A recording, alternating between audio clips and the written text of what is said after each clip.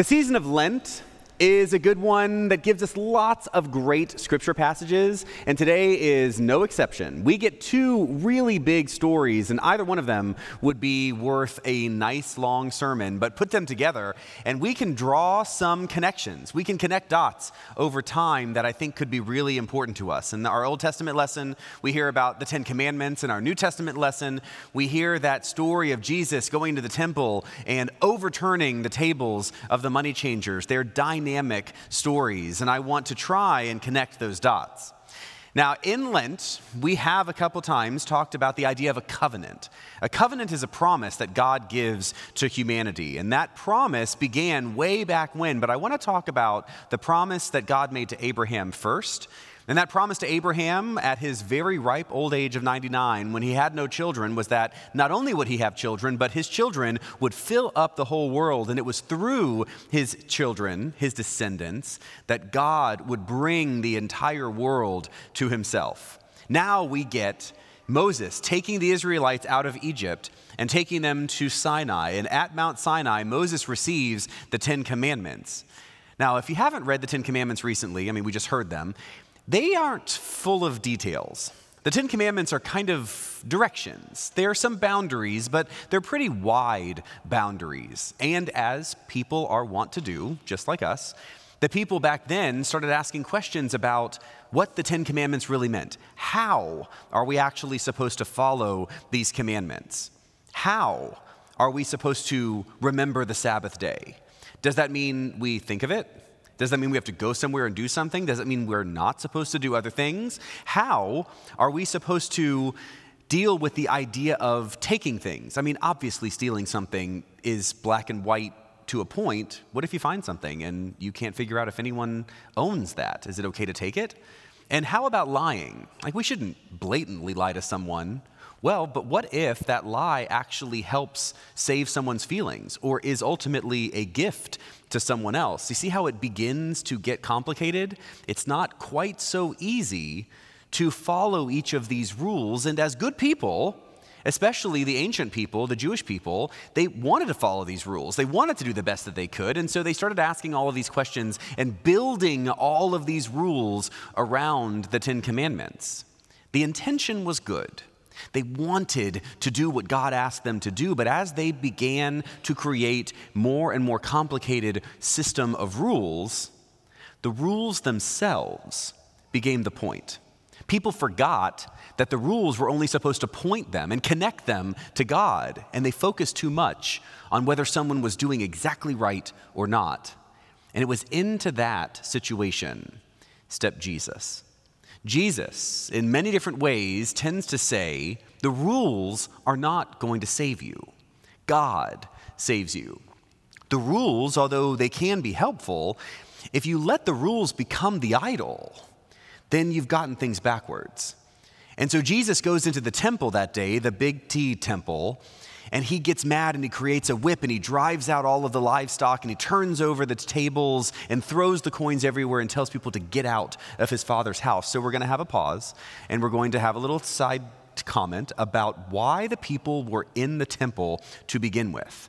So we know that they had all of this livestock, cattle, sheep, doves. They were obviously selling these things and changing money, and it's all because people were coming to the temple to worship and to offer a sacrifice. Now, the people who were coming to that temple in Jerusalem, they didn't all live near Jerusalem. Many of them were traveling days, if not weeks, to get there. And they knew, as good Jewish people, that when they arrived at the temple, they had to make an offering. They had to make a sacrifice. But it's kind of hard to bring a couple goats with you for 2 weeks as you're walking on dusty roads.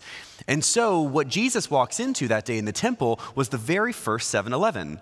These people had gotten all the stuff together in order to conveniently provide sacrifices for all of the good Jewish people who had made the pilgrimage to be at the temple. Now, that doesn't sound so bad in theory, does it? If somebody just couldn't bring all of the stuff with them, but they could buy it in Jerusalem and then offer that sacrifice, doesn't that kind of check the box and follow the rules? The problem, though, is that God doesn't need a sheep. That's not the purpose. God wants for us and for the people back then to give of ourselves. God doesn't want our stuff to be convenient.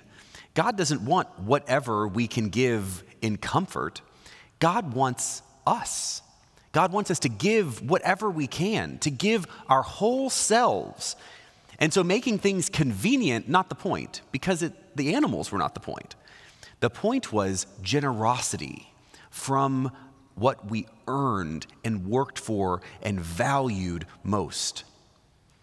That kind of situation helps Jesus to make the point clear to his disciples. It's not about the stuff.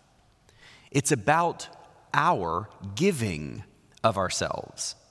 And the same is true today. We are called to give of ourselves, not whatever's convenient and not whatever is comfortable. God doesn't want our convenience and our comfort. God wants us. And when we give ourselves over, then we begin that discipleship journey. Discipleship is really what we're called into. That idea of discipleship begins when we know that we are not in control. The rules can fool us into thinking that we can control every step of the way, but we cannot.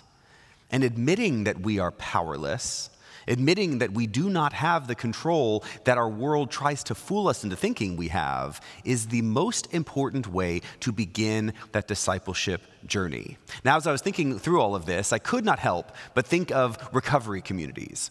Like, as seminarians, we often study the 12-step process of recovery because there isn't much out there that is as effective in changing habits than the 12 steps. And what's the first step? Admitting you have no control, admitting you are powerless. You cannot actually change your habits unless you give yourself over entirely. And that means giving away the control that we fool ourselves into thinking that we have. That kind of recovery can change lives in very meaningful ways. I remember the first time I was a young priest in my 20s, and I was on a staff, and there was an older priest who had been doing this for decades, and she at the time was 27 years in recovery. And as one day we were having this conversation, I said, "At some point, aren't you just recovered?"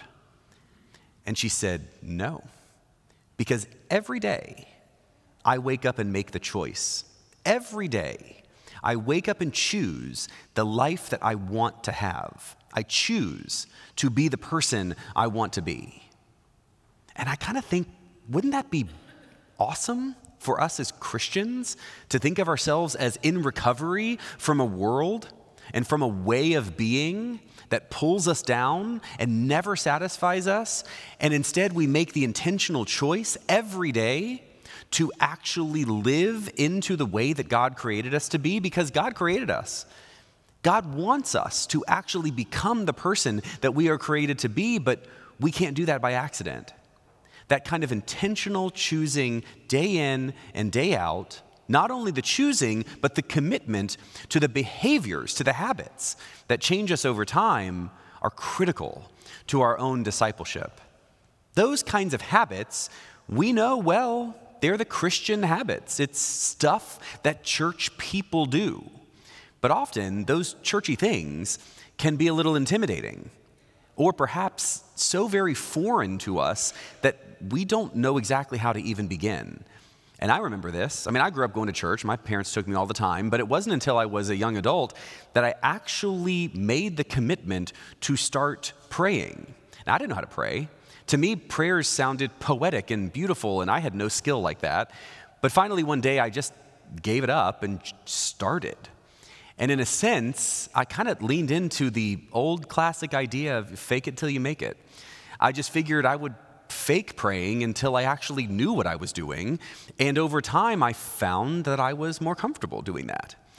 Perhaps, as Christian people, the best advice that we can give one another is to just try.